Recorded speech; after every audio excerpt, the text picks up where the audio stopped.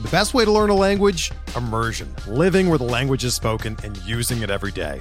But if that's not in the cards this year, you can still learn a language the second best way, and that's with Babbel. Be a better you in 2024 with Babbel, the science-backed language learning app that actually works. Don't pay hundreds of dollars for private tutors or waste hours on apps that don't really help you speak the language. Babbel's quick 10-minute lessons are handcrafted by over 200 language experts and help you start speaking a new language in as little as 3 weeks. Babbel's designed by real people for real conversations, and their tips and tools are approachable, accessible, rooted in real-life situations, and delivered with conversation-based teaching, so you're ready to practice what you've learned in the real world. Here's a special limited-time deal for our listeners. Right now, get up to 60% off your Babbel subscription at babbel.com/Blue Wire. That's 60% off at babbel.com/Blue Wire, spelled BABBEL.com/Blue Wire. Rules and restrictions apply. Before we get started with this edition of Benched with Bubba, a couple of things to talk to you about. First, Draft.com. It is a great way to play daily fantasy sports, and it's cool because you don't have to worry about ownership like the other big sites. It's all about snake-style drafts, auction drafts, best ball drafts, where you're the only one that owns them, and it's absolutely awesome. If you're new to draft, use promo code SDSports, SD as in dog sports, and get a free $3 entry into a tournament of your choice. Go to Draft.com, draft in your app store, promo code SDSports for a free $3 tournament of your choice. Also, if you go to iTunes and give a rating and review, I'd really, really appreciate it. It would help the podcast out a ton.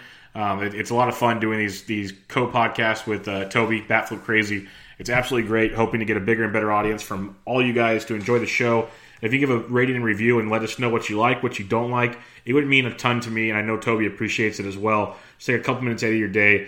I'd really, really appreciate it. Now, with all that being said, welcome to Benched with Bubba, episode 198. Bubba and the Batflip, episode 3.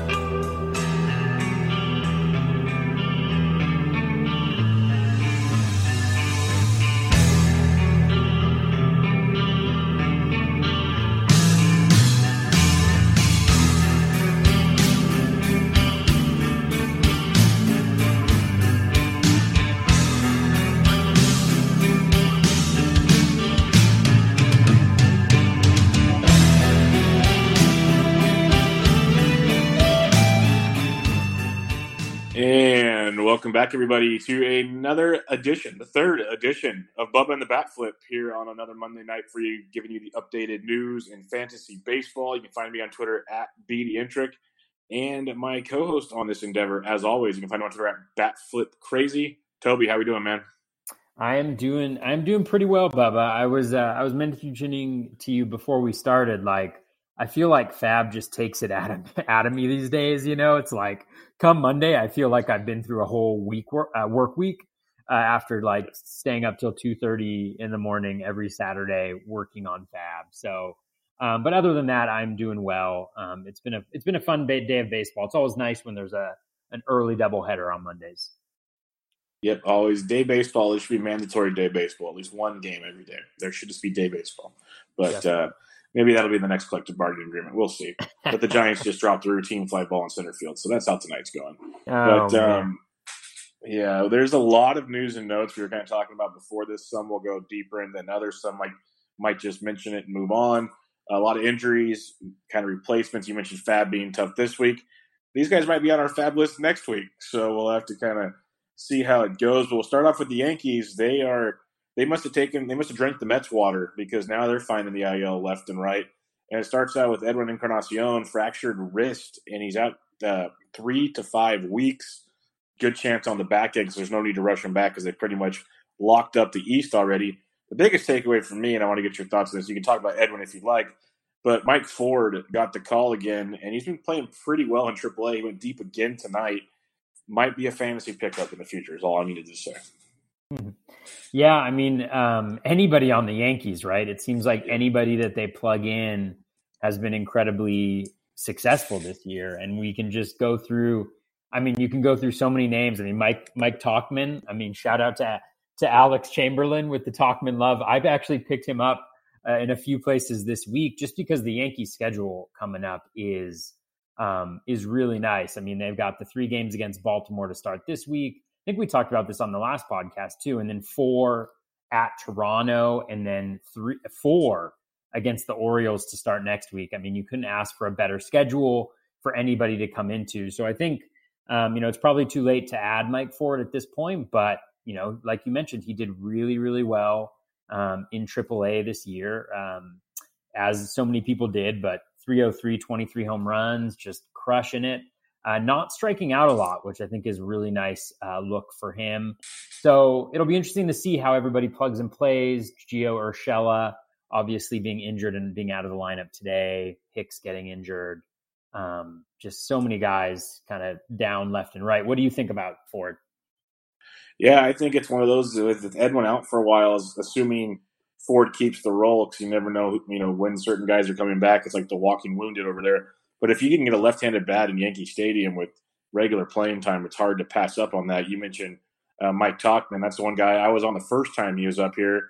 Then I let him go when he went back to the minors, and of course he cost too much this time around, so I don't have him for this lovely period. But that's them the breaks, as people say. But Mike Ford, he's one of those at this time of the year. If you can find a guy that might pop out 5+ homers and drive in some runs in a crazy, powerful Yankees lineup, it's hard to say no to that. Definitely. Yeah, and he batted 5th in today's lineup. Just looking at it right now, I mean, there's not many better places to be right now in baseball. Yeah, that's real good. 5th in that lineup. Aaron Judge might be heating up. He a couple hits over the weekend. I know he had at least a double tonight, if not more. So get that going. Maybe Didi starts swinging a bat, and watch out, baseball. It could be really fun, but it's going to be tough. It's Yankees, Astros, and ALCS might be for all the marbles. It's going to be a fun one, I have a feeling. Definitely, as long as it holds up. Yeah, as long as that's a whole nother podcast. There's Luis Severino just started. I think he's going to throw off a mound this past weekend or this upcoming weekend, but he's only going to be coming out of the bullpen pretty much. Tanaka's not good. CeCe's banged up, as you said. It's a mess there. Paxton, we'll talk about him later. J.A. Happ was okay yesterday, but there's nothing real concrete. You got to go in and face. That's not good. Nope. Not at all. Not that rotation you want to go up against the new Astros rotation with. No, they need a really good nickname. Like Three Amigos makes it more of a joke. It's funny, but they need something real good with those guys because they're scary, very scary. Definitely. Gio Urshela, you mentioned him. He's not on the IL yet. He fouled multiple balls off his knee and shin on Sunday, and they're kind of taking it easy with him. X-rays were negative. But like you said, he was not in the lineup today. I'm assuming he'll be back the next day or two, which is good. They avoided damage with Gleyber Torres also, so those two weren't too bad. But Aaron Hicks is on the IL, so he's going to be out for a while. It's just he can't stay healthy, which is very, very much a shame. But anything on those two guys, pretty much just business as usual. Brett Gardner gets more playing time. Yeah, with Urshela, he's just fascinating to me because – if you look at his WOBA, expected WOBA, 369 expected WOBA, 374 WOBA. So he's kind of, he's earning what he's done so far. Contact rate is really high, 87 overall. That's not that's good for in-zone contact rate, but his overall contact rate at 81% is strong. He's actually more than doubled his hard hit rate from last year. It was a small sample size, but he's up 23% on his hard hit rate from last year at 44.7%. Wow. He's lowered his ground ball rate. His plate discipline is among the worst plate discipline in the league. So he's not as valuable in OBP leagues, but you gotta, at this point, we're pretty deep into the year. He's been hitting really well. He's owned in most, if not all 15 team leagues. So if he's healthy and he's in the lineup, I think he's a guy that you definitely want in there if you haven't already had him in there for the last couple months. I think Aaron Hicks is interesting. I'm fine dropping him at this point. I know he's only supposed to be out 7 to 10 days, or not out 7 to 10 days. I think they said he might start throwing in 7 to 10 days, but 7 to 10 days until he starts throwing the ball. Then he's going to need a rehab stint. He just never has really looked right this year. Contact rate is down 8%. 78% in zone, 70% overall. That's well below league average. His K rate is up to 28%. His plate discipline's still there, but when you have good plate discipline, you walk a lot, but you can still only muster a 299 expected WOBA on the season. There's something wrong there. So Hicks, I actually find that one of the things that I find most interesting about Hicks is next year. He never really, he was super good last year. I don't feel like he got the helium that he maybe deserved this year in drafts. I think he's going around spot 120 before the injury pushed him out. But he's going to be a guy, I think, that could drop back to where you got him 2 years ago, that 225 to 300 range. Yeah. And if that's the case, I think next year he's a guy that I would be targeting in drafts. But let's not get ahead of ourselves. Yeah, sign me up. If you can give me 200 or later with Aaron Hicks, because I love his talent. But it's like everything you said is he can't stay on the field. And that's kind of tough when you draft him at a certain level in your fantasy draft. You need that guy to produce. And that's the shame with Aaron. He's out there. He's one of the best out there. At his position, at his draft value. So I got no problems with him. The Urshela thing's crazy. I don't know where he's getting it from, but he's doing it like you said. You just plug and play him right now. It's pretty crazy what he's doing. Like the Yankees lose Miguel Andujar and they replace him with Urshela. It's like, what in the world are these guys doing over there? But hey, it's good to be the Yankees, I guess. Yeah, he's almost a clone of Andujar too, right? Like poor plate discipline, but great contact skills, hitting the ball hard. It's nuts. Pretty similar. It's pretty crazy. Let's talk about the Washington Nationals. They've been a team that are trying to hang around. They're going to most likely beat the Giants tonight and probably beat them for a few more times as the week goes on. But Asdrubal Cabrera, the Rangers released him or put him on waivers, and the Nationals scooped him up, and they're bringing him into town. And I, for one, Asdrubal Cabrera in Texas this year, I'm a big Asdrubal fan, as the fact of where you got him in drafts. He's essentially free almost in some drafts or really late in drafts. And I thought at that point his value was good. He's very consistent, 15, 20 home runs, a little bit of speed, scores. He does a little bit of everything where you're getting him in a middle infield position or something. I was a big fan of him. Kind of a letdown season. I don't know if he's going to have an everyday job in Washington. He can play all infield positions, so that could help. But any thoughts on his dribble to the nation's capital? Yeah, I mean, he like you mentioned, it's been a kind of weird season for him. If you look at his from a skills perspective, everything looks pretty nice. I mean, he's got improved plate discipline, 29% O swing, so he's chasing pit and he's chasing pitches outside the zone at a lower rate than league average. His contact rate is better than league average, 86 in the zone, 80 total. 40% hard hit rate, better than league average. A lower ground ball rate, actually it's down by 6%. So that should be a nice development for him. It's down at 36% this year.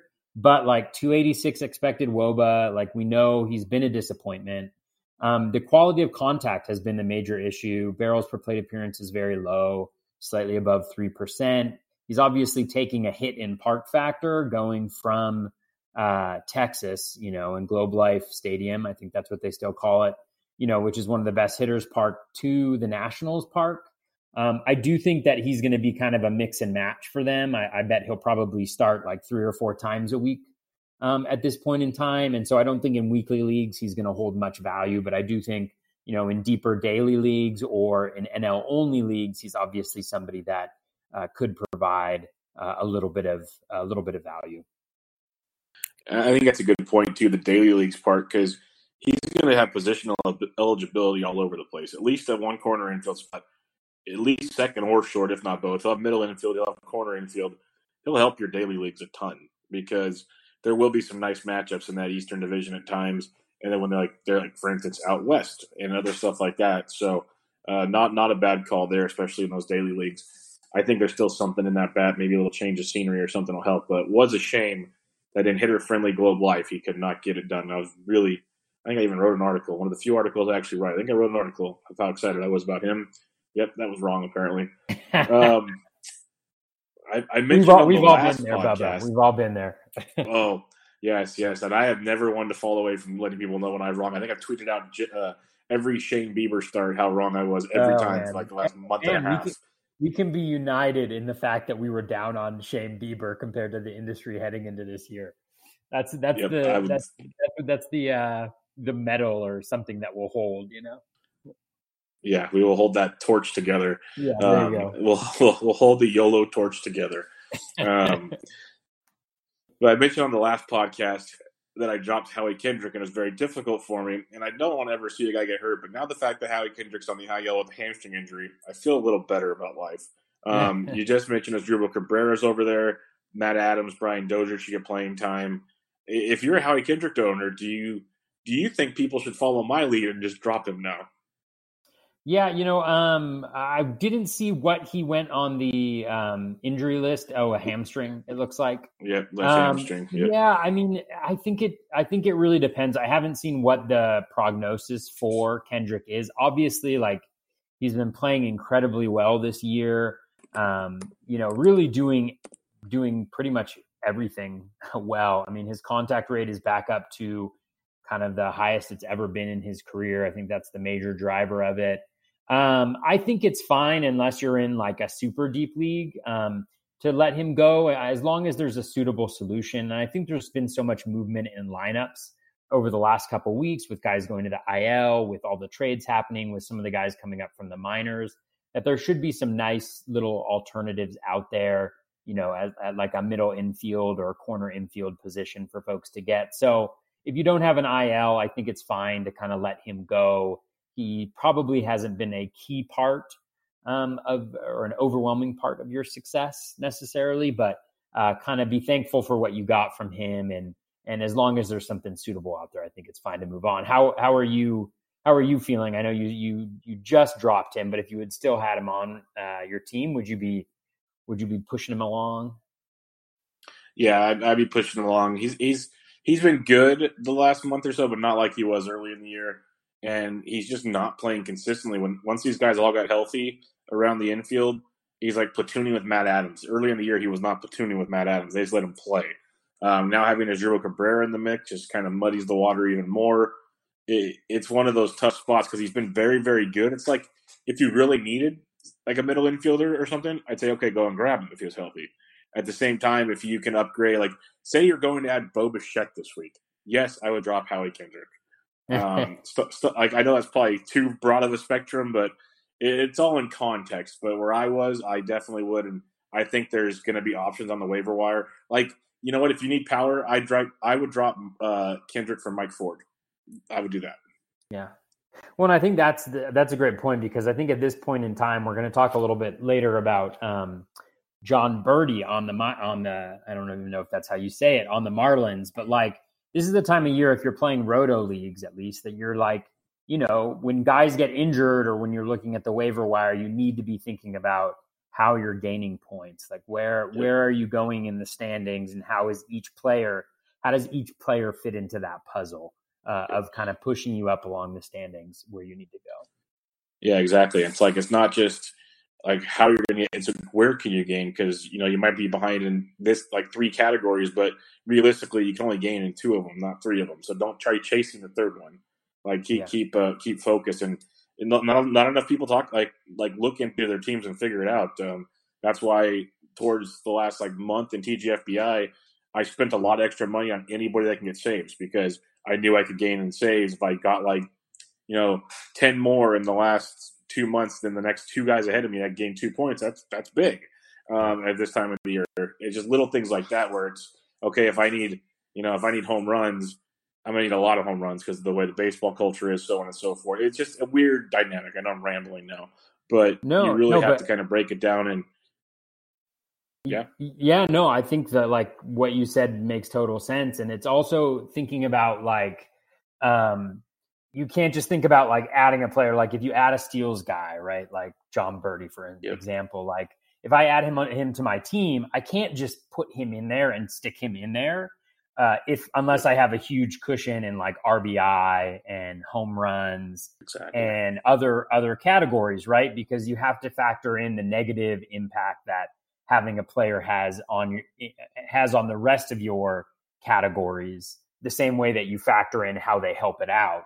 So like that, I think is where streaming becomes really, really helpful, is if you can stream guys in matchups that are beneficial to that particular category, right? Like any hitter against the Orioles or the Blue Jays, right? But like against the Mets, they're the worst at holding runners on base, right? They've got good pitching, so it's hard to get on base. But when people get on base, they give up like, I think it's like 0.2 more stolen bases than any other team in the league. So that's a good team to stream stolen base guys against because, you know, if they do get on, chances are it could work out in your favor. And you're just hoping for, you know, a grouping of like 3 or 4 stolen bases here or 2 or 3 stolen bases here. And if you can do that like a few times over the course of now to the end of the season, you're talking about an additional, you know, 8 to 10 stolen bases that you have now that you may not have had if you were just trying to stick with like the same lineup or, you know, or even like if you just stuck that same guy in there, like, yeah, now your home runs, you've got 8 to 10 less because you didn't have a guy in there that had any pop. So I think, you know, the waiver wire is so interesting. And that's why I'm spending so much time like going through it, is just thinking about all those different pieces of like, where can you attack? And injuries, as painful as it sounds, are like opportunities to attack those categories where, you don't, where you need help.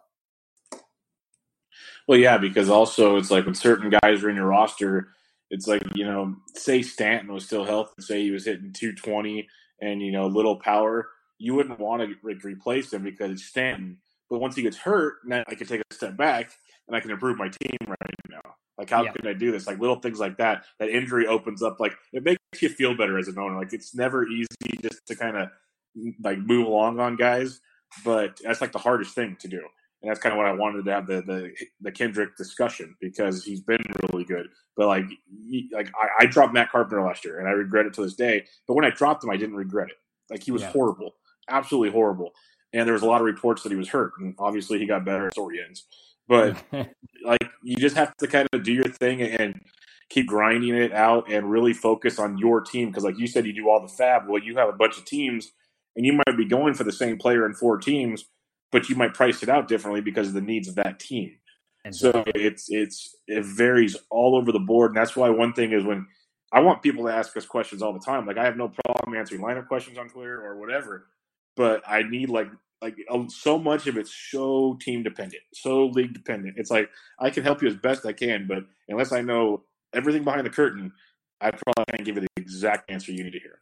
Absolutely. Yeah. And it's so much, I mean, it's helpful to know just like the basics, right, about a league, but it's so true. Like, especially at this time of year, like everything is so context dependent. Like, not to belabor the point, but like, you know, like with the John Birdie thing, like I have him in the lineup instead of Daniel Murphy, right? Daniel Murphy, you normally just stick him in the lineup and kind of leave him there in a lot of situations, but like he doesn't hit as well outside of Coors, who does.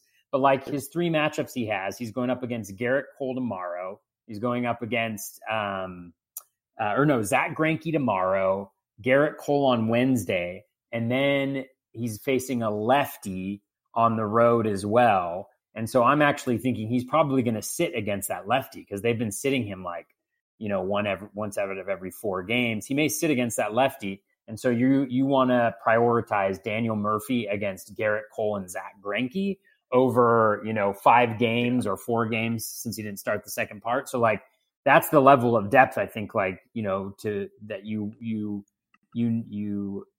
want to get, or not like you want to get to, that sounds like kind of pompous, but like, those are the types of considerations I think that, you know, to maximize your roster, like that you really need to be thinking about. No, that's 100%. Like, I've had Ryan McMahon all season long. To another Rockies example, I think I've sat him almost every period on the road, almost every period. Yeah. And because if you look at the splits, it's to a T. And like a lot of those times, I throw like Hanser Alberto in at second base when he wasn't. Like, you just kind of play it back and forth, and you try to. And like, I could sit here and talk to you about this for a long time if we really wanted to, because there's a lot of different examples. Like, for instance, like I just pulled up my roster, and we were kind of joking before the podcast. Instead of throwing, because I told you I couldn't get rid of him anyway this week, because I lost every fab bid I had. So I still have Joe Musgrove on my roster, but instead of starting him, I had destroyed him this year. I have Diego Castillo in my lineup, hoping he gets 1 opener appearance or maybe a couple bullpen shots. That's all it is. So that way I don't get my ratios destroyed, maybe get a few strikeouts. You never know what he runs into. But it's just, you don't have to do certain things just because, hey, he's got to start this week and he doesn't. Things like that. It's all dependent week to week. And good thing with NFBC, I've really liked this year on the offensive side. It's the Friday mornings you can rotate your hitters in and out, which is pretty cool too. Yeah, definitely. I love that. I think the midweek changeover, like the Monday to Monday through Thursday, and then Friday and the weekend thing that NFBC and some other sites do is, I think that's the best format. Well, and it does so many things for, like, when you talked about you target Coors, or you targeted, the Yankees because they're in Baltimore. It's not like you're going to sit the Yankees after Baltimore, but like when teams go to face Baltimore on the road or at home, you want every piece of that you can get. So if it's one of those, like if they say they face Baltimore and they go into Yankee Stadium or they go into Boston, maybe you don't want those 3 games on the weekend, but you get those 4 games early and you rock and roll. So lots of ways to go about it.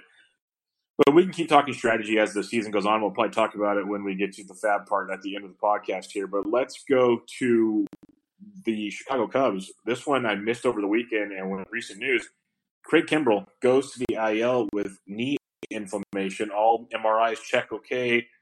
He says he'll be back right away. He has not been great since he's returned, not throwing as hard as he once did. You mentioned Kyle Ryan and Drew Phelps had shots tonight. It's a mess. It's a mess, Toby. Yeah, I think David Phelps, who they just picked up, ended up getting the save. Kyle Ryan came in initially for the save, but walked a hitter, gave up a hit in 2/3 of an inning. Steve Cishek was terrible in the 8th inning. So it's just a mess. I know that Madden mentioned it's going to be a committee. I think he's being honest there. And, for me, there's not really that. Normally in a bullpen, there's that kind of arm that kind of jumps out and is the clear, most skilled arm in the bullpen that you hope gets saves. When I take a look at the underlying skills for all of these guys, I see a ton of mediocrity. And so, if I was gonna guess before today who was gonna get the most save opportunities, I would have guessed Cishek. But I don't know. And if you can, I would stay away from the bullpen. And if you need saves badly, then speculate on Phelps for the time being. He came in, got the out that he needed. That makes him pretty much more qualified than the other guys in the bullpen to get the next shot. So that's what I would say. Yeah, no, it's mess. I'll echo everything you had to say. If you got to speculate on the last guy that got the save. That's all I can tell you, because it's going to be it's going to be a carousel ride over there. Up and down and around and around. So have fun with that one. But more seriously with the Chicago Cubs, catcher Wilson Contreras, who after last year's dud, people got as kind of a value in draft days. He's hit great this year, reminding us of the old Wilson Contreras. Problem is he can't stay healthy, and he's out again. They're expecting up to a month with this hamstring strain. When he got hurt, he knew it was bad. Like, I saw last night or Saturday night with it. And you could tell he was in big time pain. It was not good. They're saying he's going to be out for at least a month. I'm not saying drop him, but if it's at least a month, you might be dropping him. Maldonado, they got Victor Caratini. Any thoughts on the Cubs catching situation? Yeah, I mean, I think Caratini has been pretty good. The last time I checked up on him, he was definitely playing over his head. I'm not sure whether that's the case. Let's see.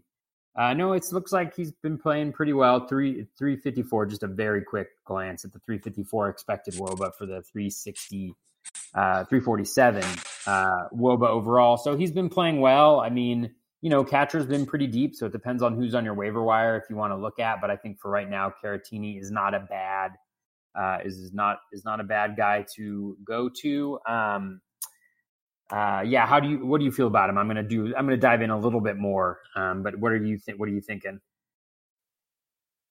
I like Caratini. I liked him when every day and he was really cheap in DFS. That's when I like Caratini. When you're talking season long, I think he's one of those catchers, as kind of goes back to what we're talking about strategy wise, where I don't mind him because even if he doesn't play every day, the days he does play, matchups for him, and he'll be productive, if that makes sense. They're not just going to throw him out there He's hitting 264, 5 home runs on the year, pretty well in the minors. It's a guy that I think could enjoy nice Wrigley summers. Switch hitter, which is nice. He's got the platoon advantage. I don't mind him. I think Martin Maldonado's might get more of the stars just because he's a better defensive catcher than Carrot. When it comes to offense, when it comes to fantasy, the thing we care about, I don't think he's a bad play. If you're really, really desperate for catchers, he's probably an option. There's been a few catchers that have shown up in recent weeks on the waiver wire that have been pretty nice. But Caratini, if you're desperate, I don't hate it. I think he can be a replacement if you need him. Yeah, well, I think one of the challenges is that Maldonado got moved on to the Astros, and so this he went back. Yeah, that was one of those moves that just kind of happened towards to the end of the deadline, and somebody was tweeting about it, and they're like, "Man, the fact that there's no August waiver trade is going to really impact the Cubs here, right? They're going to have a month with Caratini as the primary backstop. And I mean, like you said, he looks pretty good. I'm just looking at the skills, better than league average plate discipline throughout his career, league average to better contact rate. His hard hit rate is up 10% this year. He does hit a lot of ground balls, but that's not going to hurt his average terribly. It's just the power a little bit. And, so he's intriguing enough. I think that as a catcher too, you could do a lot worse, but the Cubs, I think, are just in, with Kimbrel going down and Contreras going down, it wasn't the best couple days in Wrigley. No, luckily they're still in first place, but yeah, I feel like an idiot now. If with Victor Caratini being the main man in town, looking at roster resource here, Taylor Davis is the backup. I think Caratini's got a lot more to offer as a catcher too, like you said. It could be a fun one. Just a quick debate. We talked about Austin Nola last week and his multi-position eligibility. He's catcher eligible. Would you rather have a guy like Austin Nola or Victor Caratini? I know they're two very obscure players, but they're probably both $1 to $2 bids on a Sunday.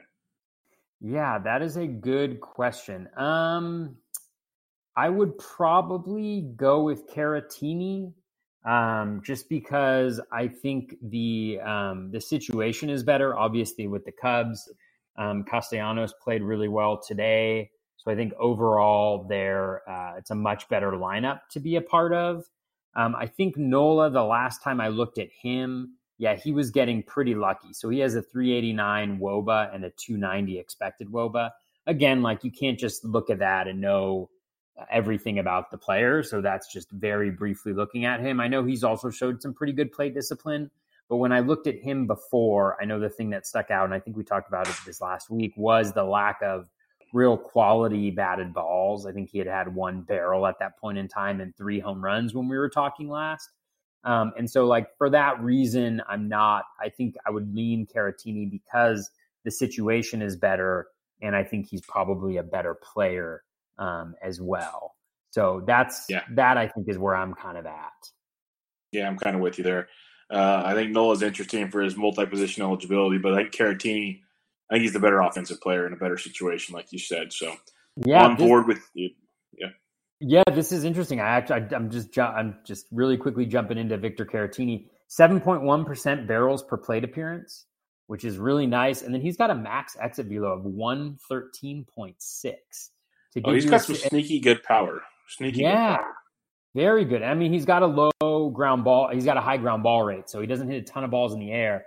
But if you look at him in StatCast, he's right next to Yasiel Puig, and he has the exact same barrels per plate appearance, and he has pretty much the exact max exit velo.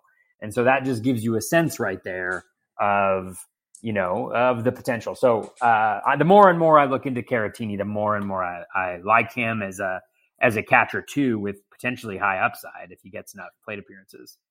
Yeah, I was really bummed when they first got Maldonado because I liked Caratini getting a couple starts a week. They'd have Contreras play in first place or the outfield and give Caratini more spots behind the dish, and he could flash that power. Now he's the everyday guy. I think it's not bad, especially in a 2-catcher league. As bad as catchers are, give him a shot. Let's go to the Twin Cities, Minnesota Twins. It's a tough one. Byron Buxton, he's having a really good year, but this is now his 3rd trip to the IL. left shoulder subluxation, and they're saying it looks pretty serious. They don't know for sure. They're going to reevaluate it in a few weeks. This is one of those, like, the poor guy just can't stay healthy. Kepler's crushing it. Marvin Gonzalez completely off of it. Jake Cave gets kind of the biggest boost, I guess, out of this. Any thoughts on Buxton in the outfield? Wow, I hadn't heard what it was. That's the same injury I believe that Adalberto Mondesi had, and they're just hoping Mondesi comes back at this point this year. I read an update recently where they were just kind of saying like, oh, like it's really important to us that Mondesi comes back this year just so that he can kind of get the feel for the game again before the summer happens, and that does not sound great to me. And so Buxton, it happening a couple weeks after that, it does not bode well for Buxton. I'd obviously listen to what the prognosis is, but that sounds like he's a possible drop at this point in time, which, like you said, is disappointing given what he has been able to do. I think if I were to guess, I would think the major beneficiary of the move, if I'm remembering correctly, would maybe be Luis Arias or Arias. Yeah, I guess he could probably go to the outfield. You're right. Yeah, I think he played. I think I only know this because I think I was watching a game. I like to watch the Twins. Number one, because they're good. Number two, because of Eddie the Eagle. Number three, because of Max Kepler, who's my man too. And then Nelson Cruz. Holy bejesus, what he did last week. Like, oh my God. Did you know that he's 39 years old, for crying out loud? It's nuts. He hit like what, six home runs in 2 games in like the span of 4 days. He's had 2-3 home run games over the last week. It's crazy. You want to know something? He was just pissed off because he had to sit at that NL Park when they played like at the Braves or whatever it was. Exactly. But let's see. No, it looks like so it may be Cave started on Sunday as well. Just looking at that, I think I saw Arias and left field. Yeah, it was Saturday. I saw him in left field on Saturday, and so I actually think it really bodes well for his value in particular. When I saw that, I upped my bid just like $1 or $2 because I was after him in a couple of places.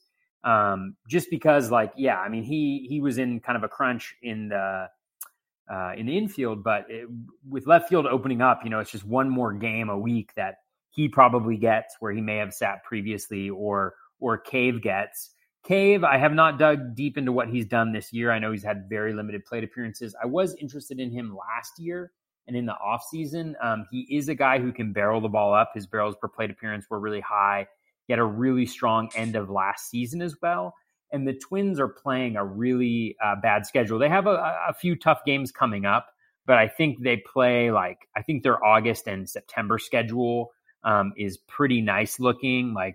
So they have at Milwaukee. So starting next week, they're at Milwaukee for 2, at Texas for 4, White Sox for 3, Detroit for 3, White Sox for 3, Detroit for 4, Red Sox for 3. So I would say there's 8 straight positive, series in a row that they're going to get right there. So, I would monitor Cave's his playing time, because I think he actually has some skills that could be very useful down the stretch. So it'll be really interesting to see what happens. A bummer for sure for Buxton owners, because you're also losing those stolen bases, and it's so hard to get those back. Yeah, that was the big part. But you look at Cave last year, and with the Twins, 309 plate appearances. He had 13 home runs. This year in AAA, in 214 plate appearances, hitting 352. He did have a 437 BABIP. That's pretty high. Yeah. But 7 home runs and 5 stolen bases. So maybe he can swipe a couple for you down the home stretch. So that'd be something to keep an eye on. But the thing with the Twins, which is fun, they've hit almost 220 home runs, and you just listed off that schedule. They might be 400 by season's end.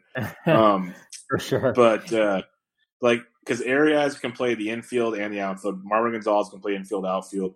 So they're going to be able to rotate guys around the whole time. You still have Jonathan Scope and other guys. So there's a lot of weapons in this Twins lineup, which is pretty terrifying. Speaking of the Twins pitching, though, Michael Pineda has been very, very good of late. And now he goes on the IL with right triceps strain. They say it's not serious, but anything that revolves your right tricep scares me a little bit. They think he'll be back pretty soon, but Smeltzer got to start on Sunday, and I saw him added in a lot of leagues.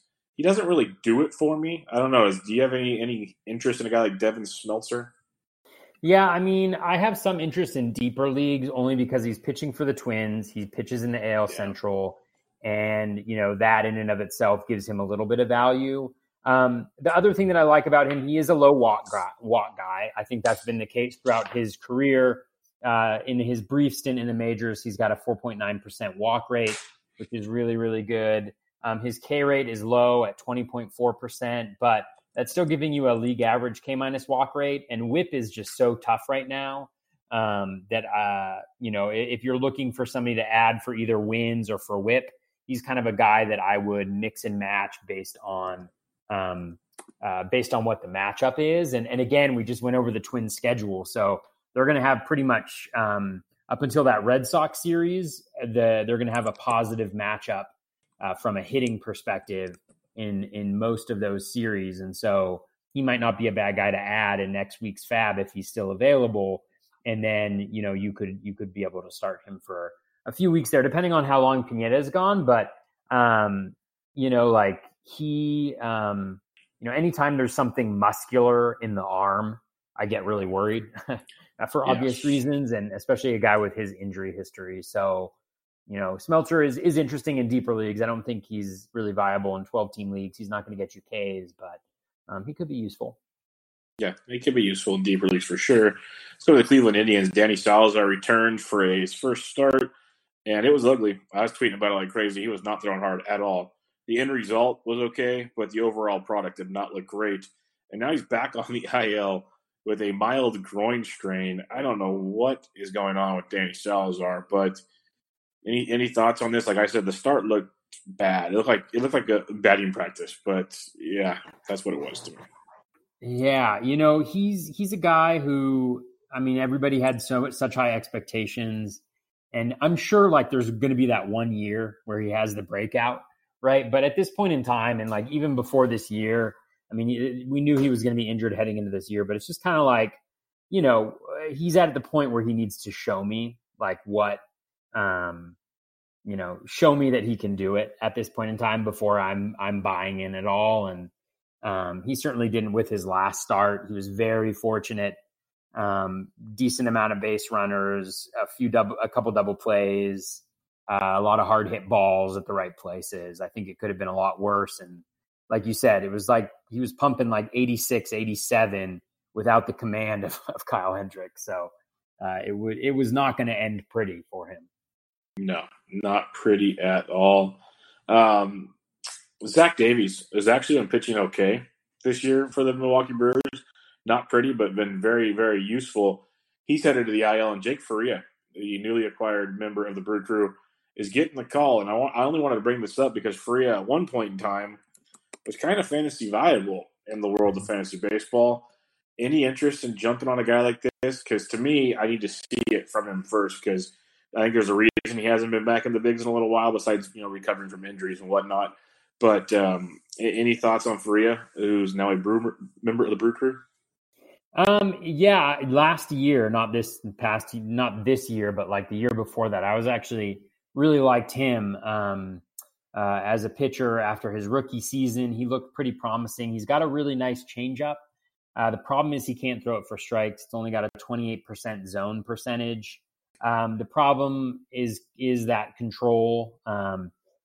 He's got a 10.8% career walk rate, which is well above league average for a starter, about 3% above. And then his strikeout rate is only 21.2%, which is worse than league average. And not surprised, you combine those together, and he's got a 10.3% K-minus walk rate for his career.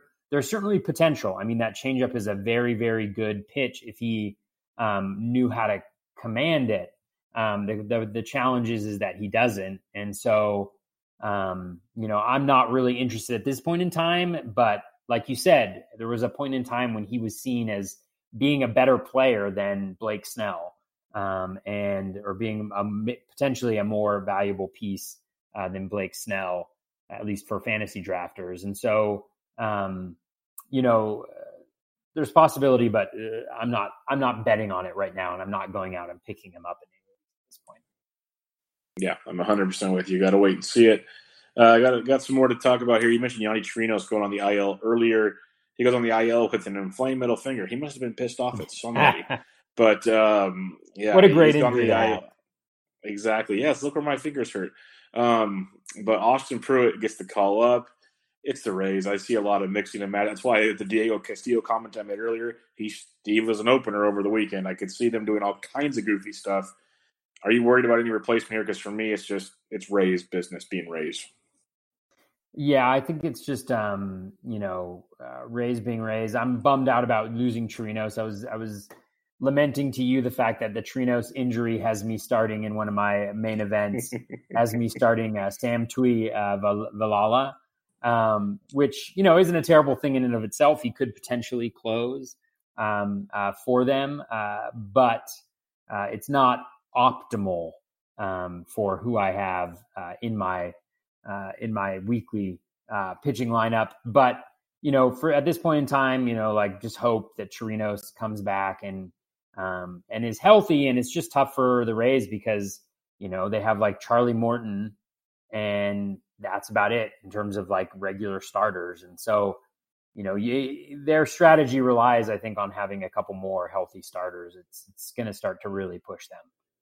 I guess the biggest thing would be is I think it kind of locks in Brendan McKay for a little while now instead of this back and forth yo-yo. McKay, Beeks, we might get to see them all kind of do their thing, which will be nice to not have to play that game over and over again. The Reds made an interesting move today. I guess it doesn't hurt when it's free. Give anything a chance. Maybe they can fix them like they fixed Sonny Gray, but I think there's a lot more fixing on this used car. Kevin Gausman was picked up by the Reds today. I'm going to sit and watch. I don't think I want anything to do with him in Great American Small Park, but do you see something that might catch your attention? For Gausman, not really. On the last podcast, I think it was this week or our first one, we were talking about him in his first start back, and he was only throwing 2 pitches. He was throwing the 4-seam fastball and his splitter, and he only had one other pitch. I think it was his slider. Not surprisingly, he got lit up this week. It'll be interesting to see what the Reds have in mind for Gausman. I would not be surprised if they maybe tried him out in a bullpen role, only because they've got a decent number of starters at this point. I mean, they have Bauer, they have Castillo, they have Alex Wood, they have, who am I forgetting? There's one other good one I feel like I'm forgetting for there's Alex Wood, Gray, Bauer. Oh, Sonny Gray. Yeah. I hadn't mentioned Sonny Gray. So they have 4 really nice starters. I wouldn't be surprised to see maybe Gausman tried out a little bit in a bullpen role because the split finger fastball is nasty.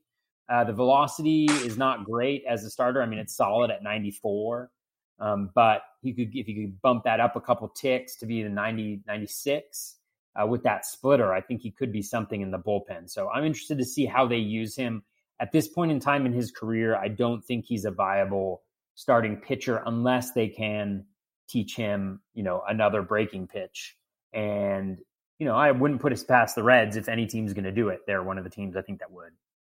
Yeah, no, I think that's a good call. Be interesting to see how that all goes, but kind of a surprising move in that respect. The Marlins made a splash. I always love it when these prospects get called up. These kids are fun. And I think it's Isan Diaz. That's how I've heard it everywhere. Could be totally wrong. Gets the call for the Marlins. He was a part of the Christian Yelich deal. MLB Pipeline had him as the 5th best Marlin prospect, 86th overall. He's at 26 home runs so far this year. Still hitting 305. Nice little ball player. He took Jacob deGrom deep today for his first career hit and home run, obviously. Yeah. I grabbed him in the Barf League. I was pretty pumped on that. This kid, as long as they leave him up here, he's on the 40-man already before they even made the move. So it was an easy move for them. They have nothing to lose to play this kid. I'm looking forward. Did you have any takes on him? I know Craig Mish was raving about him on Twitter. Yeah, the thing that jumps out about me for him this year is that he's cut the strikeout rate considerably. He's always had good plate discipline, at least, from a walk rate perspective. Every single year except for last year, at 11% essentially or above. But he also, that came with some Ks. Last year in AAA, in 155 plate appearances, a 29% K rate, 26.7% the year before in AA.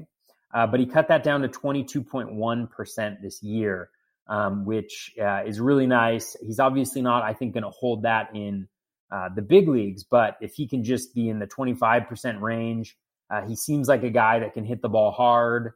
You saw that home run today. I don't know if you saw the video clip. They were interviewing his dad. Did you see that? It was amazing. My God, it was incredible. My favorite thing was at the end when he's like asking himself, like, if he he's like, is this reality? He's like, we just hit a home run off of Jacob deGrom. Yeah. We just hit a home run off of Jacob deGrom. It's like so awesome, right? Like that's what it's all about. That was like such a great moment. But I think it's a really interesting profile. He's going to be the next guy next week. He's going to be the big kind of prospect that folks are going after with like whatever $10 they have remaining in FAB at this point in time. But if you need power, I don't think he's a bad option. I think they're going to play him every day. They want to get him at bats, and that could prove he could prove very fruitful here down the stretch. Especially like we see how thin some teams' pitching is getting. I mean, it's just getting thinner and thinner and thinner. In September, it's going to get even worse, and it's just going to be crazy out there for hitters. Yeah, no doubt about it. I think he's a very, very good pickup. I'll be curious to see how much he goes for this week, as we saw Bichette go for all kinds of different prices this past weekend. And like you said, money is very limited now, so we'll see how that goes. A potential closer situation. Problem is, it's with the Marlins, who we just talked about, and they don't win a lot of baseball games. So is it really worth it? Probably not. But I just wanted to bring it up. It's been a messy since they traded Romo, and rumor has it could just be a rumor. Ryan Stanek's going to be coming up and potentially getting some saves as he's getting acclimated to the Miami Marlins as he came over in that trade for Nick Anderson and Trevor Richards. So just wanted to bring him up. If you need saves, he's an option, but it's the Marlins, so grain of salt. Yeah, I mean, I saw the quote about him being used in the high leverage situations. The one thing that it is going to be interesting to see how he is used. I do think that the Marlins have one good reliever in that bullpen in Jarlin Garcia or Harlan Garcia. He's actually been really good recently. He pitched well today as well. I think he was in line to get the save. He went 1 1/3 inning and struck out 3 guys, no hits or walks. He's been really good recently, but I mean, Stanek could prove valuable down the stretch here, so long as he stays healthy and gets in the bullpen. I did not look it up, but I heard on another podcast that he's repping a 15% swinging strike rate so far this year. Let's see, 15.2%, 3 straight years with a 15% swinging strike rate. So he's a really nice piece. If you need saves, there's a lot more speculations in that.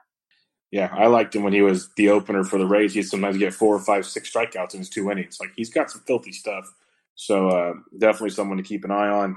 The New York Mets, Robinson Cano, back to the IL as he tore his hamstring, tore it bad. Like, they're expecting month, maybe rest of the season with Robinson Cano. There's not really a ton to like when it comes to the Mets. If anything, it maybe means McNeil plays second base again, opens up some outfield time. I don't have much else to say on this one. Do you have anything on this one? They brought up Luis Guillorme. I'm not sure if that's how you pronounce it, but he got the start in the second game of the doubleheader at second base. There's also Dennis Echeverria, who they could put there, but not a lot of great options. It'll be interesting to see what they do. None that I see as particularly fantasy relevant for the time being. Surprisingly, though, the Mets are, I think, heading into today, they were 3 games out of the wild card. And now they are 2 games out of the wild card after today. They're a half game behind the Brewers and 2 games behind the Nats and the Phillies. So, man, this wild card is going to be nuts. Wild. 7 teams within 2.5 games of the wild card. Yeah, that's pretty freaking crazy. Pretty Yeah. crazy. The Angels, they have not had a good week here. Andrelton Simmons to the IL with a foot injury.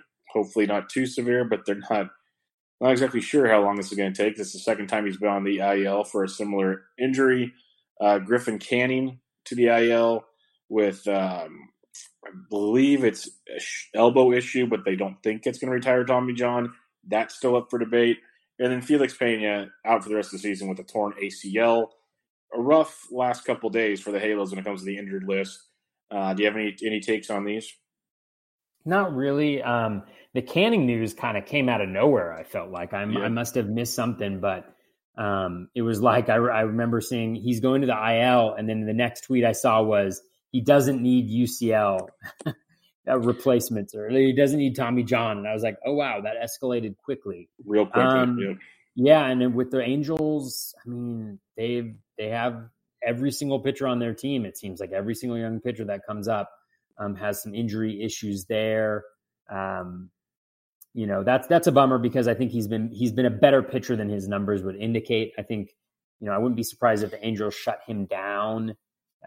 He could be a good guy to look at next year. Remember, he hasn't thrown a ton of innings, and so he may also be wearing down a little bit, although you wouldn't know it from his last start. Simmons is tough. I do like Luis Rengifo. He's not owned everywhere. I haven't checked in on him recently, but when I was interested in him a couple weeks ago when I needed a middle infielder, the skills were pretty solid. I think what limits his value is he's been batting 8th in that lineup. So if he can get pushed up a little bit, he's got better than league average plate discipline, league average contact rate. The hard hit rate is low. But he's been pretty fast in the minors. It's not translating this year. Only 1 stolen base so far, 3 home runs. He hit another one today, got decent plate discipline, almost a 10% walk rate. So you could do a lot worse in deep leagues going after Rengifo. I'll be interested to see. I think he was still batting towards the end of the lineup in today's game, but I'll be interested to see whether he gets moved up a little bit at all, because I think he could have some value if he's higher up in the lineup. Yeah, no, I'm a big fan of Rengifo. If he can get up in the order there, he can definitely steal some bags and be very, very productive. I was hoping that'd kind of be what they do from the beginning, but it never really panned out that way, unfortunately. Colorado Rockies, David Dahl, horrific ankle. Like, it was nasty. You could tell he was pretty much done. The team was distraught. It was a rough one. They called up Jonathan Daza. We've seen him at times. I think it opens up consistent playing time for Raimel Tapia. I think that's the guy I'd be looking to go after. Is there anything else that you see that on this Dahl injury? Yeah, I mean, I think a lot of fantasy owners, myself included, were hoping that they were going to give Garrett Hampson maybe a little bit of time in the outfield. But I think, not surprisingly, we are all, I think, going to be disappointed for the entire year when it comes to that. I just think that there's already too many bats in the outfield. I think Ian Desmond, is there. Raimel Tapia is there. They're going to play regularly along with Charlie Blackmon. I think they'll put in Hampson against lefties. That's what it seems like, just based on the one lefty they've faced so far. I don't know if that's going to be a trend, but that's just not enough playing time in weekly leagues, at least, to get him in the lineup on a regular basis. So I think it's kind of business as usual at this point, but with Tapia and Desmond getting some more looks in that outfield. Yeah, I'm with you there. I just wanted to mention real quickly, Ryan Healy's officially having season-ending hip surgery. What it stood out to me is you don't have to worry about him coming back every winning Dan Vogelbach's time and anything else along the way there. That's kind of, I just wanted to mention it in case for some reason in a 35-team league you still had Ryan Healy. You can let him go now. Yeah, for sure. And Vogelbach is very good.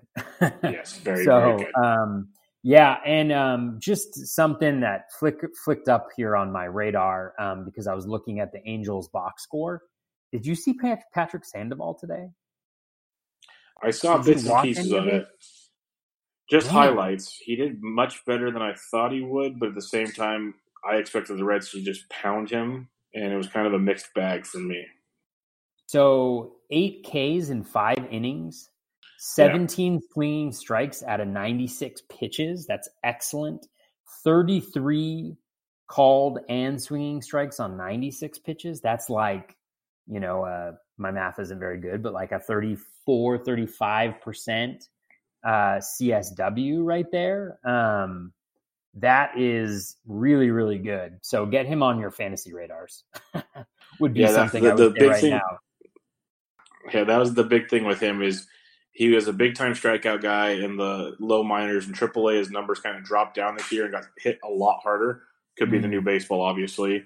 But he also carried like a huge, only like a 50-something% left on base rate. He had some weird numbers that showed a blow-up could happen, or at the same time he's got big strikeout stuff. So it'll be interesting to see. He's a southpaw. Be interesting to see what he keeps doing there. But, yeah, he came up for Griffin Canning. So something to see there. Definitely. The Colorado Rockies have made a change. We talked about him before the show. We talked about a few closing options, at least for myself, and I believe Toby was in agreement when we talked earlier. Scott Oberg is the guy I'd be going for. It's Colorado, so it's rough, but Wade Davis might be unemployed next year. It's been that bad. He might be in the Derek Holland mold of begging for employment. Scott Oberg has the job now, and he's been okay. What do you think? Yeah, I like Oberg. I think he's been he did not look that great earlier on in the year. I think he's looked a lot better recently. I think the thing that gives me hope that Oberg sticks around in the role is just how bad Wade Davis has been. And I dropped Wade Davis in all the leagues that I own him in. And one of the reasons why I did that is that he has been terrible at Coors this year, like just absolutely atrocious. I think it was Brian Slack shared a couple weeks ago how bad his home road splits were, but at home he has a 10.71 ERA, a 10.71 ERA. Ridiculous. His WHIP is above 2, and he doesn't strike guys out. Away from home, his ERA is 0.68. Right. Wow. So he's been nasty on the road. I mean, some of that is luck, but like he's been nasty on the road, but there's no way I can ever start him at Coors. Like the last homestand, I didn't start him at Coors, thankfully, as well, where I did own him. And like the thing is, if you can't start a closer for like any of the weeks in a weekly league, any situation where he's in Coors for even 3 games, you can't start him. Like even if he does have access to saves, you just can't have him on your roster. And so for that reason, like I was totally fine dropping him. Oberg has been a lot better from a skills perspective over the last 15. He kind of surged a little while. They're coming down. He has been lucky this year. He's been lucky but good.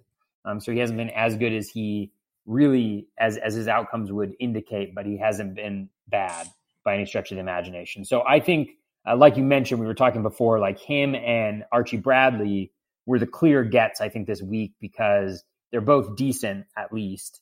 And I think they're very clearly in the closer role. And there's just so many questions swirling around every other bullpen situation. Yep, 100% with you there. Last piece of news, Hyun-Jin Ryu goes to the 10-day IL. I guess they threw a dart at the outline of his body and said, oh, it's your neck this time. And he'll be back shortly. Expect maybe one more short stint before the playoffs for him and maybe some for Buehler and some others. Just bringing it up because I wouldn't be too concerned about this. This is what the Dodgers are going to do to stay healthy for the rest of the season. Yeah. I think you nailed it. Yeah, I think this is what they're going to do, and they're dominating. And what's amazing about the Dodgers is they bring up like Tony Gonsolin. And today he throws 6 innings of 1 hit ball or something, 2 hit ball. It's ridiculous. And he struggled. He gave up in his last start. He gave up like 4 runs in the first inning, and then he settled down. I would not be surprised. Let's just like dive in here. We're getting a lot of diving in on the spot here on this program. I hope folks are okay with that. But today 13 swinging strikes in 90 pitches, 30 called in swinging strikes in 90 pitches against the good St. Louis team as well. And so if he is going wait, did you say 13 swinging strikes and 30 called strikes? Called and swinging strikes. Okay. I'll go 40 out of 90. Nice, right? I was about to go, holy crap. Yeah, but still, I mean, that's above really 30 good. CSW, yeah. Really good. Really nice swinging strike rate right there. And so, if Gonsolin is does stay up, for another round, then he may be worth, although it's probably too late because he'd be pitching towards the end of this year. Yeah. All right. Yeah. End of this week. But, even heading into today, he had an 11.1% swinging strike rate, solid control metrics. He just had a 26.3% strand rate. Yeah. So he kind of got that one going for him. Yeah. So this is the thing. And I think this time of year is when you need to be really looking in to the recent skills. Like there are going to be guys who just kind of like, you just got to ride the hot hand. Like Patrick Sandoval, I would be all over him for next week because just by showing the skills that he showed today, it proves that he's better than 50% of the pitchers that are out there right now. And so those are the types of things you want to be looking at, for sure. Although he might get, they only play 5 games this week, I think. So he could be a 2-starter next week. He can be a 2-starter next week. So I think Sandoval might be a hot name heading into next week too. So this is the thing. Just be monitoring these guys. The Game Feed app on Baseball Savant is super helpful. It's awesome. Just being able to see, game by game, like how guys are pitching and taking a shot on guys like these are I think how you're going to fill in those empty spots right now in your pitching rotation, because pitching is just a mess right now. Yeah, it's such a useful tool. You've been using it this pod. When I was tweeting about Danny Salazar, I was using it. People have been showing all the Game Feed stuff for Aaron Sanchez's start, all the differences in approach. You can learn a lot about how a pitcher's throwing by looking at the charts, the numbers. There's so many things just within that one Game Feed that'll tell you a lot of what's going on. If they're lucky, not lucky, it's well worth spending a little bit of time and checking it out. It works on your phone, so you don't have to be on your computer. It works just fine. So you can be on the go and check it out. All right. The moment has come. I know you've wanted to do this. You actually asked to have this guy on the outline, and I already had him on here for you. So we are going to talk about him. The Are They For Real Players segment. We have about 5 players to talk about. And the first hitter, and I'm going to go with the pronunciation you have, is Jon Berti. And he came up early this year, played well. I believe he got hurt, was gone for a bit. Now he's back. And he's leading off for the Fish, which, if they're going to let him lead off for the rest of the year, he's got my attention. What do we have in store with Jon Berti going forward? Yeah, I'm going to be really interested to see what happens with Berti now with Isan Diaz getting called up. He did not play in the second half of the doubleheader today, which isn't necessarily a surprise, but they played him at second, at third. They played him at shortstop today. So I think they really want to get a look at what they or actually never mind. He's almost 30, so we'll see. We'll see what they want to do with him. The reason why he would caught my attention, he's been very lucky so far this year. A 391 WOBA compared to a 261 expected WOBA. He's got solid plate discipline, 27% O swing. The contact rate is solid, 90 and 78, 90 in the zone, which is great. 78 overall, which is solid, slightly better than league average. He's done the speed, though, is what I'm interested in. He does have a 38% hard hit rate, high ground ball rate. That's not terrible for a fast guy. But he does have 4 stolen bases now in, let's see, he's got, they don't have it. Well, 4 stolen bases. There we go. 4 stolen bases in 89 plate appearances. The reason why I was super interested in him this week is that he has the Mets. He's got 4 games against the Mets, and then he's got 4 games against the Braves. And those are 2 of the worst teams when it comes to holding base runners. And he has been batting higher up in the lineup. And so I think there's an opportunity for some runs here. I think there's an opportunity for some stolen bases this week. I've started a Jon Berti stolen base counter for the Mets series. It's currently at 1 from earlier today. I'm really hoping that is not the only stolen base that he gets over the next couple days. But I really like him for speed this week. If you're in a daily league or you already have him, I think you can start him all this week if you need speed. And that's something that I need in a couple leagues with injuries that have taken place and just guys who just have not produced from a stolen base perspective. So that's my interest in Jon Berti. I do want to give a shout out to Jeff Zimmerman. I would not have looked into Berti if he hadn't replied to one of my tweets with a little winky gif about Jon Berti. And I looked into Berti and I saw the stolen bases. I saw who he was playing. I saw that he is the 11th fastest player, according to StatCast, at 29.9 feet per second, which is really, really nice indicator there. And so for that reason, I'm interested in Jon Berti. And I think, let's see, what does the Marlins upcoming schedule looks like? So they got the Mets, then they got the Braves, they got the Dodgers, who are not good at limiting base runners either. They have at Colorado at Coors. They're not good at limiting base runners that well either. And then I think, and then they actually got a nice string here up until the Reds, I think, of decent stolen base opportunities here. You got the Mets for 4, Braves for 4, Dodgers for 3, at Colorado for 3, at the Braves for 3, and then at home against Philly for 3. So you can kind of mix and match him over the next couple weeks if you need those stolen bases. Definitely monitor him now that Isan Diaz has been called up, and make sure that he is getting close to everyday playing time if you're in a weekly or bi-weekly league. That's really, really important. But you could do a lot worse than Birdie if you need speed. I like it. I like it a lot. Let's go to Oakland. Chris Davis. I was tinkering around on just the month of July's, WOBA X WOBA, batting average X batting average, slug X slug, X velocities. I was just tinkering around yesterday, and his name was in the top 10 on like every one of them. Now, the caveat always, and you know it very well, is just because there's a big gap, you need to look at the number, and if it's still not a good number for the X number, it means he's still not producing where we want him to produce. But he has it safely in 6 straight games. He finally hit his first home run in over a month, like 4 or 5 games ago. There's only one way to go but up. Do you just think, because you dig into these numbers a lot better than I do you see anything with Chris Davis that should keep people optimistic for the last month and a half to 2 months of the season? Or is this just a loss? Because, you look at all his line drive percentage and all this, it's all pretty good. He's just not producing to what we expect. Yeah, he's been a curious case just because, like you mentioned, there hasn't been any glaring weakness in his profile so far. The major glaring weakness has been the quality of contact. He's at 7% barrels per plate appearance this year compared to 10.7% last year. That 10.7% was like 5th in the league, I think. And so that's been the big issue. I know he's battled through injuries.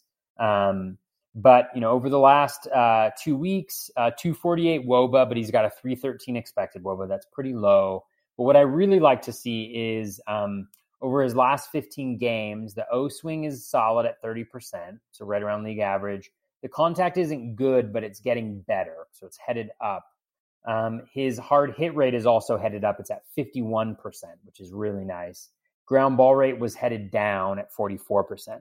So all of the trends that I like to look for when I'm trying to identify maybe a guy is about to get hot, or in a lot of situations like they're already hot, or you'll look for the expected WOBA versus WOBA differential just to see whether they've been getting unlucky. And so maybe the skills are already hot, but they're just not producing yet.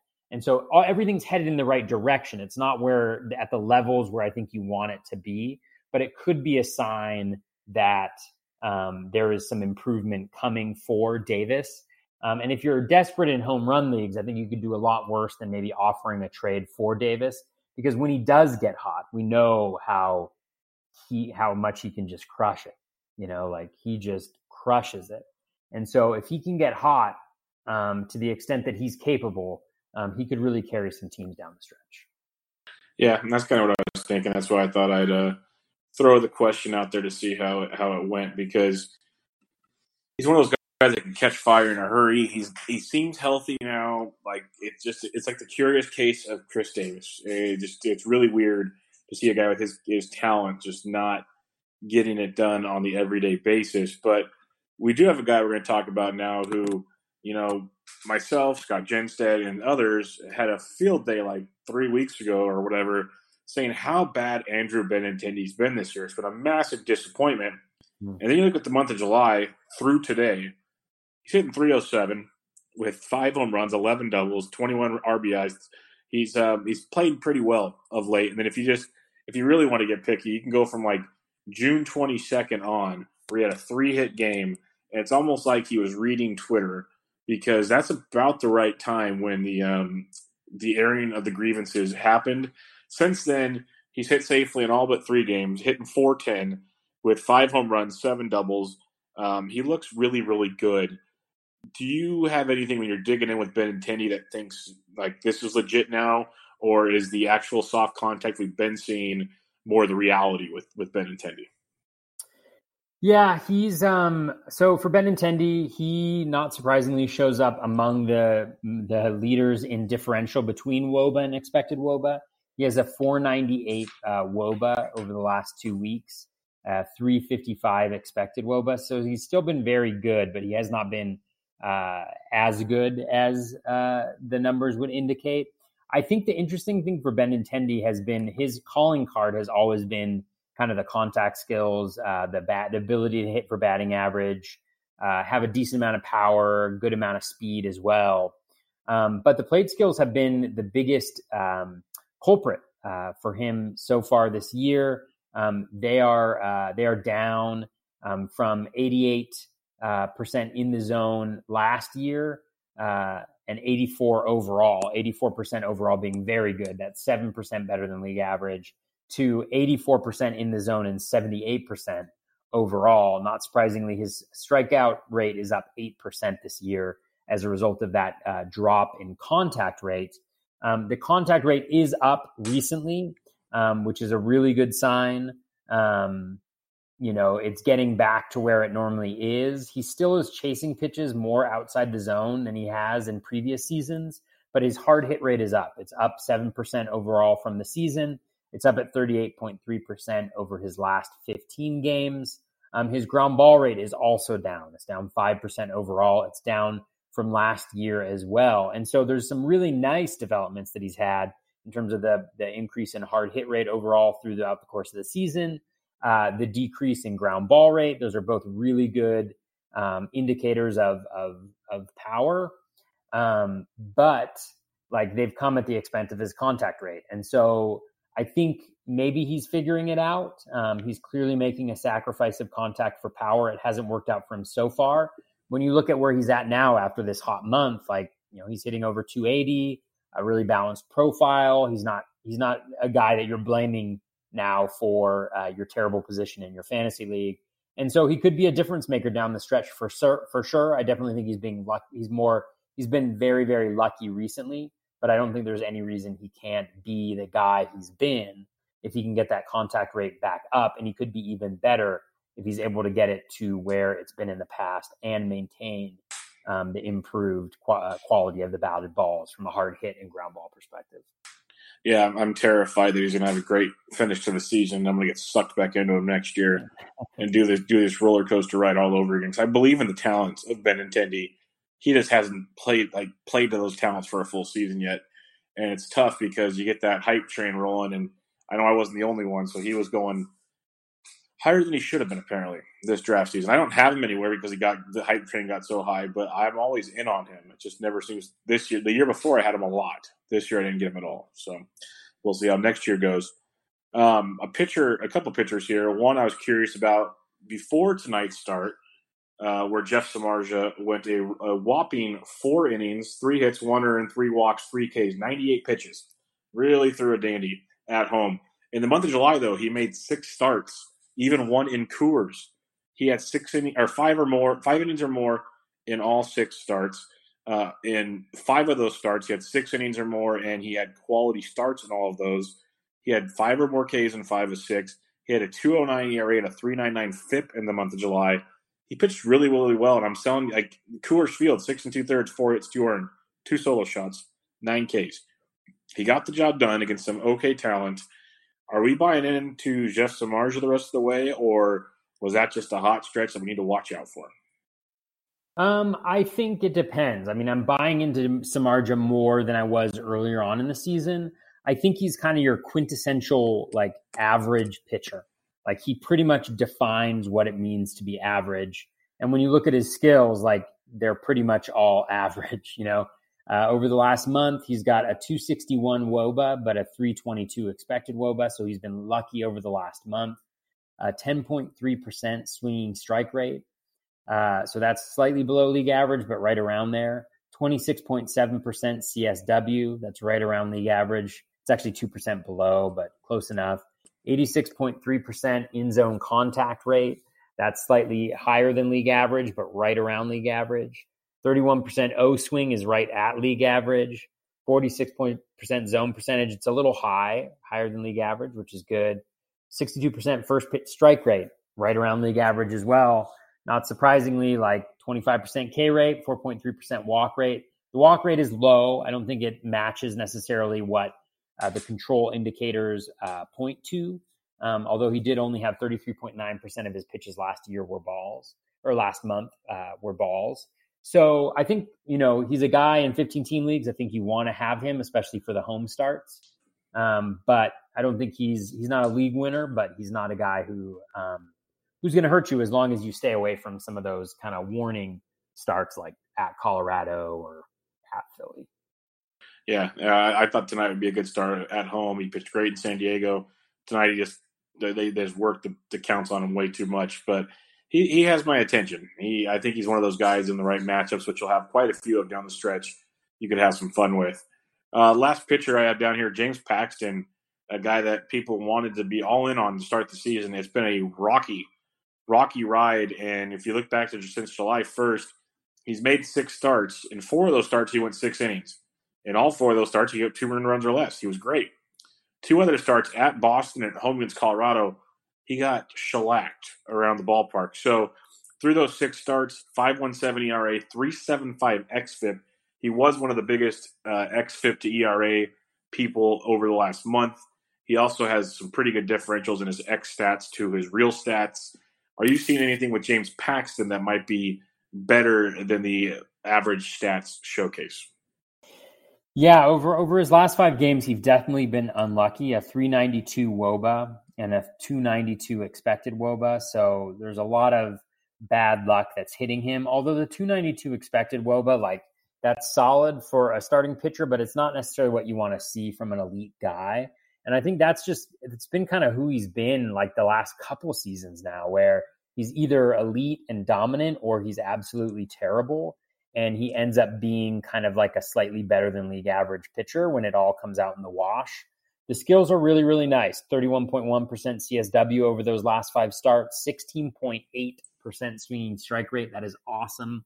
79.2% in-zone contact rate. That is awesome. 61% first pitch strike. It's okay. 41.5% zone percentage. Not that great. 34.5% O-swing. That's solid, but it all breaks down to about league average in terms of the walk percent, the percent of pitches that are balls. But the K- walk rate, I think, tells the story of the skills. 34.5% K rate, 7.1% walk rate. That's a 27.4% K- walk rate. That is absolutely excellent.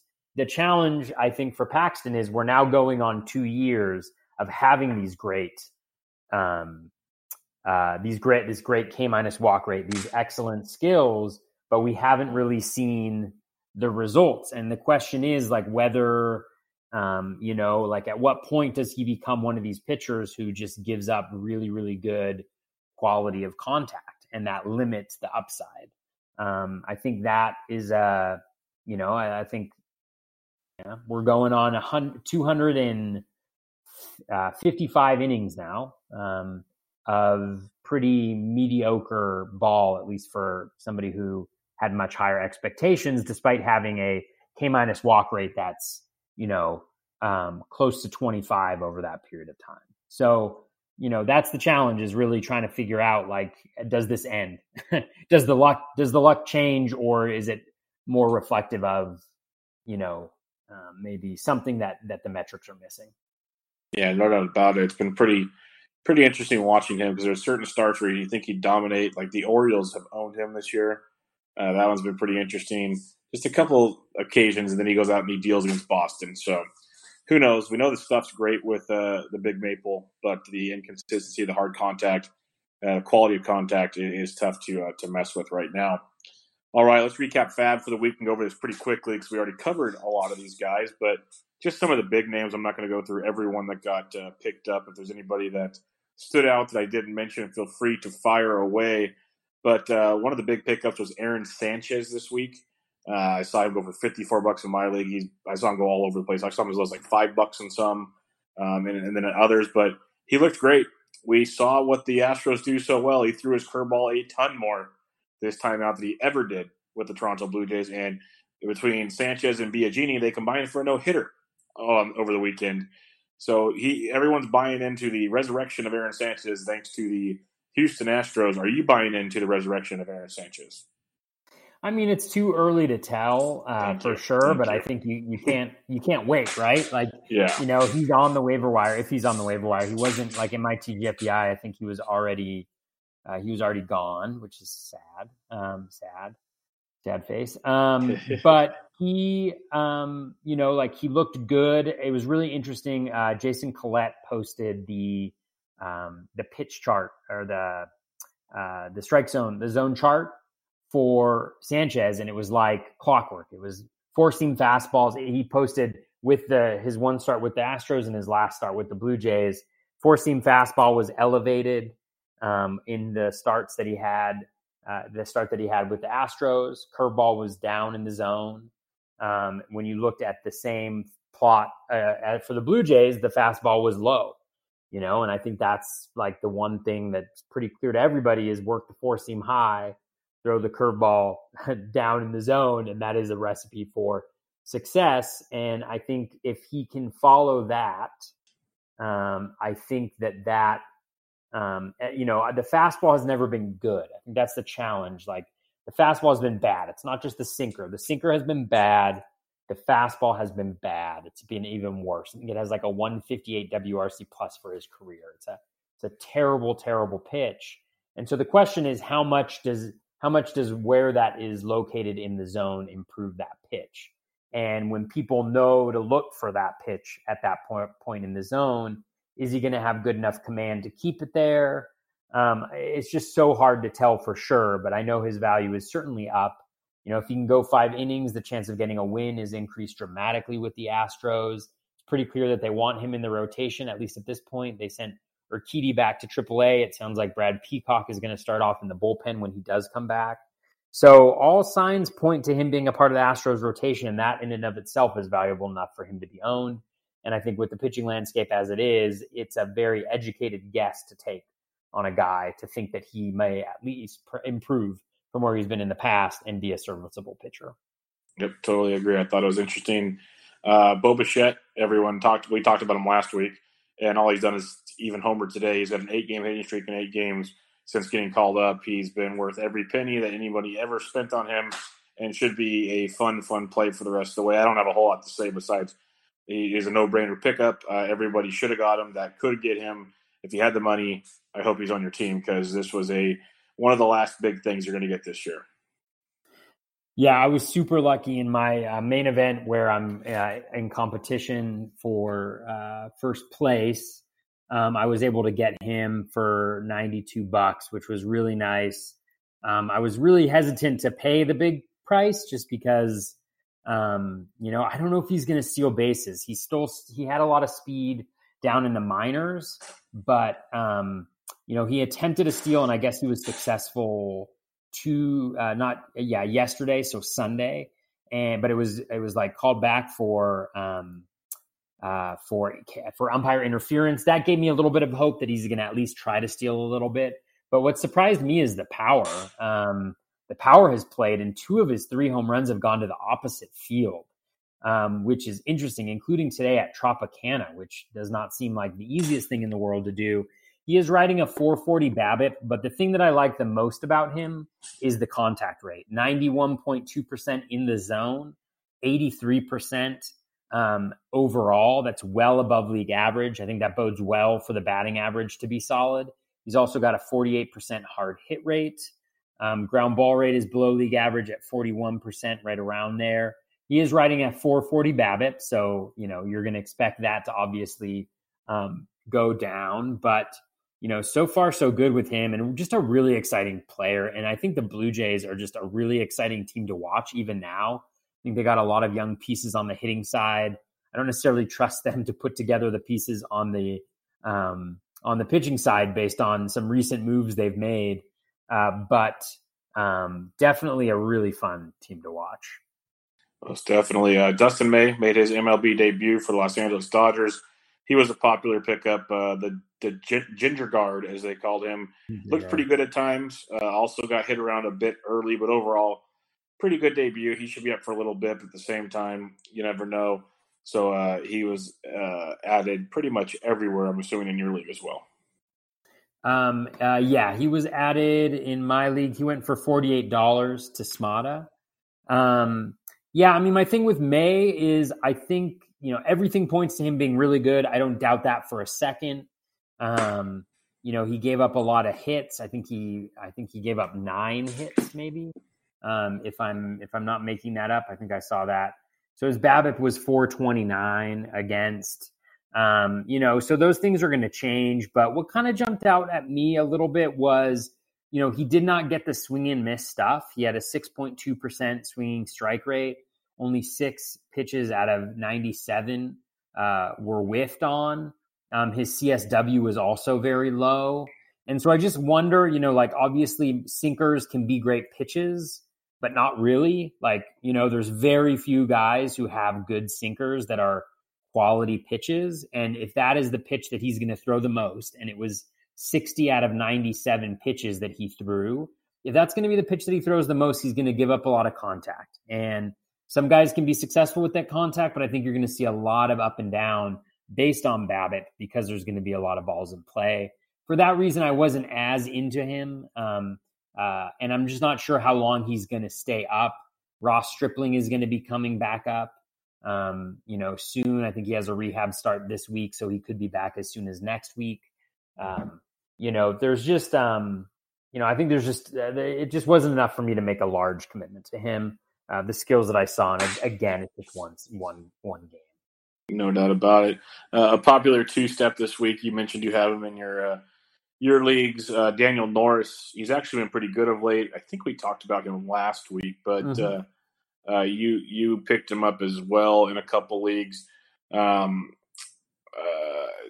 Jason Vargas got added this week, but one I wanted to ask you about was Ivan Nova, who I hate to even think about the idea of using him, but he's actually been decent over the last few weeks. Do you have any interest in a guy like Nova going down the stretch? I have not noticed him, which doesn't mean that he hasn't been good. But it's like quality starts. It's not like he's shutting guys down, but he's putting together like decent outings, basically. He's putting together. I'm not sure. Let's see. Swinging strike rate is up recently, but still below league average. In-zone contact rate is down. It looks interesting. I wonder what he's doing from a pitch mix perspective to change things up. I'm never probably going to be that interested in Nova. I don't blame you for that. Yeah. I'm not seeing anything that points to him being particularly good. He's below league average in CSW in the last month. He's below average in percent of pitches that are balls. Everything seems to be below league average. So there's nothing jumping out of me that makes him seem like he's somebody that I really want to get. And the last guy that kind of stood out to me is, there's about 20 plus guys added in the league, and we talked about the main ones already, would be Seth Lugo, who we talked about before the podcast. He picked up another save, I believe it was today, and he's actually been pretty good. I lost the bid because I tied for $1 with Seth Klein, and so he got him. But you were looking at Seth Lugo as well. I think you grabbed him in a few places. What do you have on Seth Lugo that might be sneaky going forward? Yeah, I picked him up in a 12-team daily league. He's been really good recently over the last month. His CSW is 32.4%, which is well above league average. His percent of pitches that are balls is well below league average, under 30%, which is very, very good. I think that is going to bode very well for him. Over his last 15 games, his strikeout rate is 36.1%, and his walk rate is 4.9%. I am not a mathematician, but I believe that's a 31.2% K- walk rate. That is going to play. So I just think he's got really nice skills. Edwin Diaz has been struggling. He's also been the unluckiest pitcher by WOBA, ex-WOBA so far this year. So factor that into the situation. But Lugo's really good. He's a nice backup hold guy, and he pitches enough where, he gets you 3 or 4 innings a week probably, and 5 or 6 Ks out of those. And that's or 4 to 6 Ks a week, and that's not terrible considering what some of the other options are that are out there. So he's definitely a guy that if you're looking to fill a spot for a week or two because you're just having a really hard time starting pitching in the lineup, he's not a bad guy to target. Yeah, I'm 100% on board with you there. That pretty much wraps it up for me. Did you have any final players or thoughts before we call it a day on edition 3? Well, as you know, Bubba, I always have additional things to say. Apologies. The one guy that I wanted to mention this week who is interesting is Wade LeBlanc. LeBlanc has a 2-start. There's only 5 games that the Mariners are playing, but on every website, he is listed as being a starter for the game tomorrow against San Diego. And then I think they have KC at the end of the week. And both games are at home. And I was looking at his recent game log, and he sucks on the road, but he's been pretty good at home this year, a 3.67 ERA in 54 innings. He's not going to strike out a ton of guys. So if your ratios are in a decent place, and it's probably too late at this point, but if you are able to add him still as a potential 2-start in a deep league, I think you could do a lot worse than LeBlanc this week. Both of the starts are at home, and I think he could be an okay option. Yeah, he's always been interesting. I think I wrote his last 2 start out. They used the opener with him. He actually has pretty good strikeout stuff, so he's been sneaky in that Seattle and the right opportunities, like you're saying. So pretty sneaky there. 2 last guys, I promise. Trent Grisham he's been batting leadoff against right-handed batters so far in his short time, against right-handed pitchers in his short time. He could have a ton of value, really good play discipline, really good contact skills, a little bit of speed, some pop too, playing in Miller Park. He could end up being a real boon. And the other guy who's been getting playing time over Phillip Ervin as well is Aristides Aquino, who was in the lineup today against a right-handed pitcher and did pretty well as well. So some of these rookies are coming up and they're getting playing time, and it's a small sample. We're not going to get a true idea maybe of who they are really, but you could do a lot worse than taking a gamble on them. Yeah, those 2 names are very interesting. I've been paying attention in the last few days in the DFS world, and I'm curious to see if they keep getting just playing time in those spots in the order. I think the Fab world on Sunday could be very interesting because I did see like Sammy Reed and some other guys grabbed some of the Yancey even grabbed some of them this weekend, but I know like in my leagues none of them were grabbed, and I'm guessing in a lot of leagues it's the same case. So it'll be interesting to see how that plays out come next Sunday with all the fun Fab as usual. All right, Toby, that wraps up edition 3 of the show. Any final thoughts where they can find you? What you got coming up? As usual, just really appreciate sharing the podcast with you, Bubba. It's a lot of fun to talk baseball, and you are incredibly patient in hearing me drone on with my with the statistics, and especially today as we were looking up a lot of guys on the fly. Always fun. You can reach me at BatFlipCrazy on Twitter. I also have a podcast where you can listen to this show along with Bubba's Bench with Bubba feed. That I try to put out another podcast every week. We're just looking at kind of interesting players. A lot of them are kind of lower owned guys, and so they might be helpful for you in your fab. I think particularly moving forward, there's going to be a lot of small sample size skill watching, and I will try to bring that to folks moving forward for the rest of the season. Yeah, that'll be a good one to look at because you got very small samples and can they help me now type thing. So very interesting there. But yeah, check out Toby on Twitter at BatFlipCrazy. I am at BDintric. This was edition 3 of Bubba and the Bat Flip. We'll be back with you guys next Monday with more fantasy baseball analysis. Catch you guys later.